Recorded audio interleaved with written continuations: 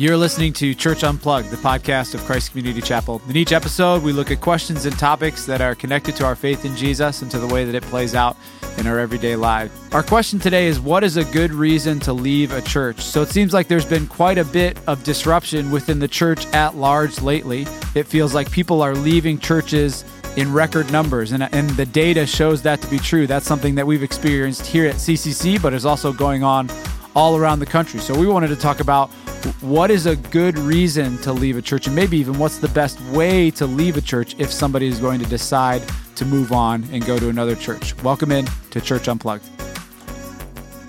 Welcome into Church Unplugged. I'm Jimmy Cozy, part of the leadership team here at CCC. I've got with me the rest of our leadership team, Pastor Joe, Zach Weirach, and Stacy DiNardo. Our question today is, what is a good reason to leave a church? So lately, it seems like there has been a lot of disruption societally, and one of the measurable impacts is that a lot of people have been leaving their churches. We've seen it happen at our church. We know of it happening at other churches. And so one of the questions we wanted to talk through was, what is a good reason to leave a church?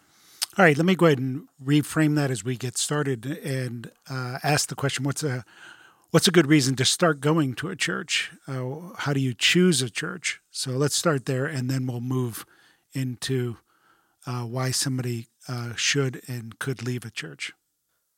Well, I think the baseline answer to that is a church is teaching and preaching an Orthodox Christian understanding of the gospel of Jesus. That would include what I would call Apostles' Creed, Nicene Creed Christianity, just historic Christianity, one God in three persons, sin is Son, Jesus Christ, who lived and died and rose from the dead, is King of the universe, and we know all this because the Bible is true. That kind of fundamental understanding.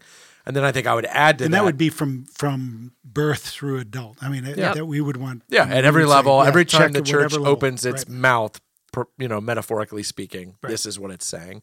I think that'd be the baseline. The second thing I would say is you would want to be in agreement with that church on kind of certain secondary issues. So convictional understanding of what baptism is, for example, of issues like that are going to relate to how the church is structured. Whereas if you disagreed on those things, you'd spend all of your time kind of hand-wringing and fussing and asking for more meetings with the pastor. And so Jesus said this way, a kingdom divided against itself can't stand. Tell them the book that you gave me that I just read. I knew you were going to say that. What is the name of that book? A Hill to Die On. The Hills to Die On, A Hill to Die On with Gavin Ortlund, right? Yeah. Yeah, and basically there's this concept of theological triage. The word triage comes from the medical field where, if you go to the emergency room and you have a knife sticking out of your head and I broke my wrist, you get to go first. They triage us. Who needs help the quickest and the most attention? And you could do that with theology. There are certain issues that are of what's called primary importance. That would be that God is triune, that Jesus is the Son of God, those kinds of things. Then there are secondary issues like baptism, which if we disagree, it's going to be hard to practically do church together. And then there are third level issues, which might be over whether or not you should speak in tongues in a worship service, where you'd say, well, we can probably work our way around disagreeing on that one. And I think Ortlund's book is rightfully saying, make sure you pick the right hills to not he says to die on, but what he means is to divide on, right? Right, and that can segue into why you leave a church too. Right, That the best reason to leave a church or to go to a church would be now with the absence of Orthodox teaching. With choosing a church to go to, I know a lot of people do it, and they are looking at their kids' experience and how old their kids are. And I mean, you planted a church. It's hard to. It's the chicken or the egg for small churches where somebody comes and they say, "What do you have for for my 7-year-old?" And you go, "Well, your 7-year-old would be our first 7-year-old, right?" But somebody's got to be the first. So yeah. But then we have a lot of people come over the years to CCC because of our kids, because they go, our students. All their friends go to this church, so we've come. I was just talking about that yesterday. If that is a reason, as a parent, even to break fellowship with a church, to leave and go somewhere else because you're discipling your kids and seeing that they're going to be growing. I don't know. I mean, that was a question we were asking. I think I would use the language of like substance and preference. So, I think the substance, I think it's always important to ask the substance question first. So can this church help me in discipling my children? That's a substance question. I mean, I will say this is not the topic of this podcast, but it's your job to disciple your children. It's not the church's. So don't look for a church that you can farm out your responsibility to. Look for a church that will equip you and participate with you in the discipling of your children. But I think that's a substance question. Preference might be, do they do it in the way that I would do it if I were designing a church? Right? They may not have all the flashy programs and whatever that you're looking for, but if we stay here, is it a reasonable expectation that I will be able to disciple my children and the church will participate with me in that? If the answer to that is no, then I think you have to go. That is because of the substance of that is one of the things that you should be wanting to have happen as a parent. Well, I feel like, if you think about the end goal of your kids or your family coming to church, the primary thing is not necessarily have fun or have an unbelievable experience. The primary end goal would be my kid is walking closer and closer and closer to Jesus. So we should be careful not to evaluate only in the terms of, well, did they have a blast? Was it exactly? Well, now is it fair to say that it's like having a kid who will eat their vegetables, or making sure that the vegetables taste so good that they want to eat them? Right. It's it's kind of one of those things where I think that I want to be careful as a parent. I mean, there is no people more important to you than your own children. Sure. And you want your children to have a good experience, but I see a lot of people become kind of child-centric. Yeah. And I think it's always interesting when somebody comes and they say, our family chose this church because my 12-year-old, came to youth group and they really liked it. So we moved our whole, and I just want to go, wow, what happens when your 12-year-old wants to do something else? When likes a girl at another church. Right. I think it's a dangerous way to do it. Well, I think also the let's go back to that analogy of, teaching your kid to eat their vegetables or making the vegetables so good or hiding the vegetables in, I think the second one is more expedient, but the problem is the goal is to raise an adult who eats vegetables. Right. I mean, and I think that's the dangerous thing. Look, the 90s and the early 2000s showed us generationally that there is a way of doing student ministry that is fun, but when a kid graduates high school and they go, wow, regular church is not fun like this, right. They don't come back, right? What they actually bought into was fun, not Jesus. Not Jesus. Right. And that's where, look, I personally would like to have fun and Jesus. But if I have to choose one of the two, and that's what I mean about substance versus and preference, the weird reality that we live in that I don't think the New Testament really anticipated was that in a particular community, you might have 6 churches that pass the substance test. Correct. Right? And so now you're picking from 6 expressions. And this is where, and I don't know if this be controversial or not, what I would say is if you're choosing a church and all 6 are okay on a substance level, then I think you can use preference.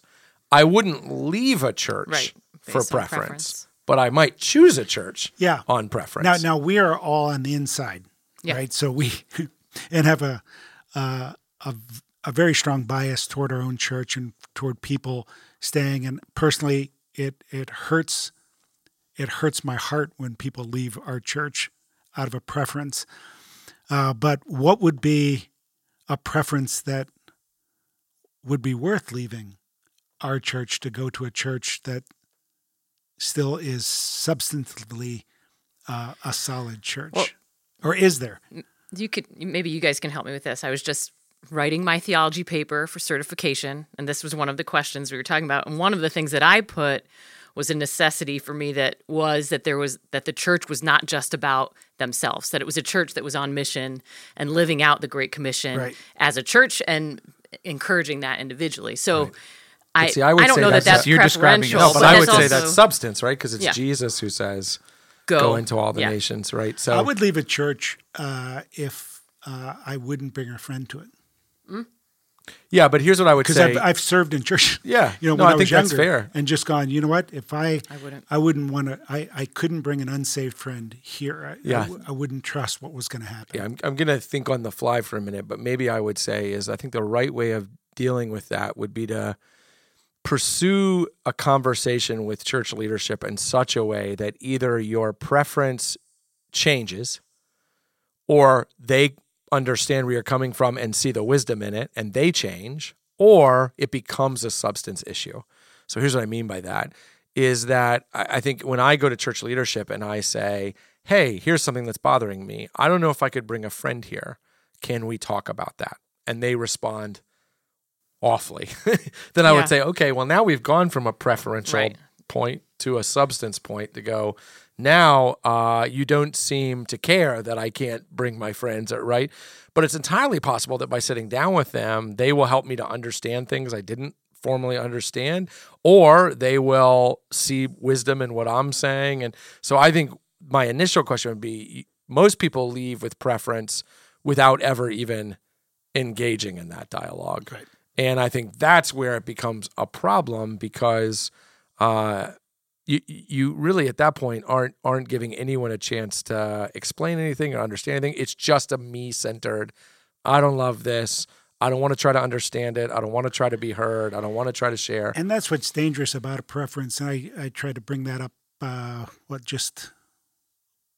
don't know when this is going to be put out, but during part of the Vision series, is that when church becomes about me, right, I become a danger to the church, and the church actually becomes a danger to me.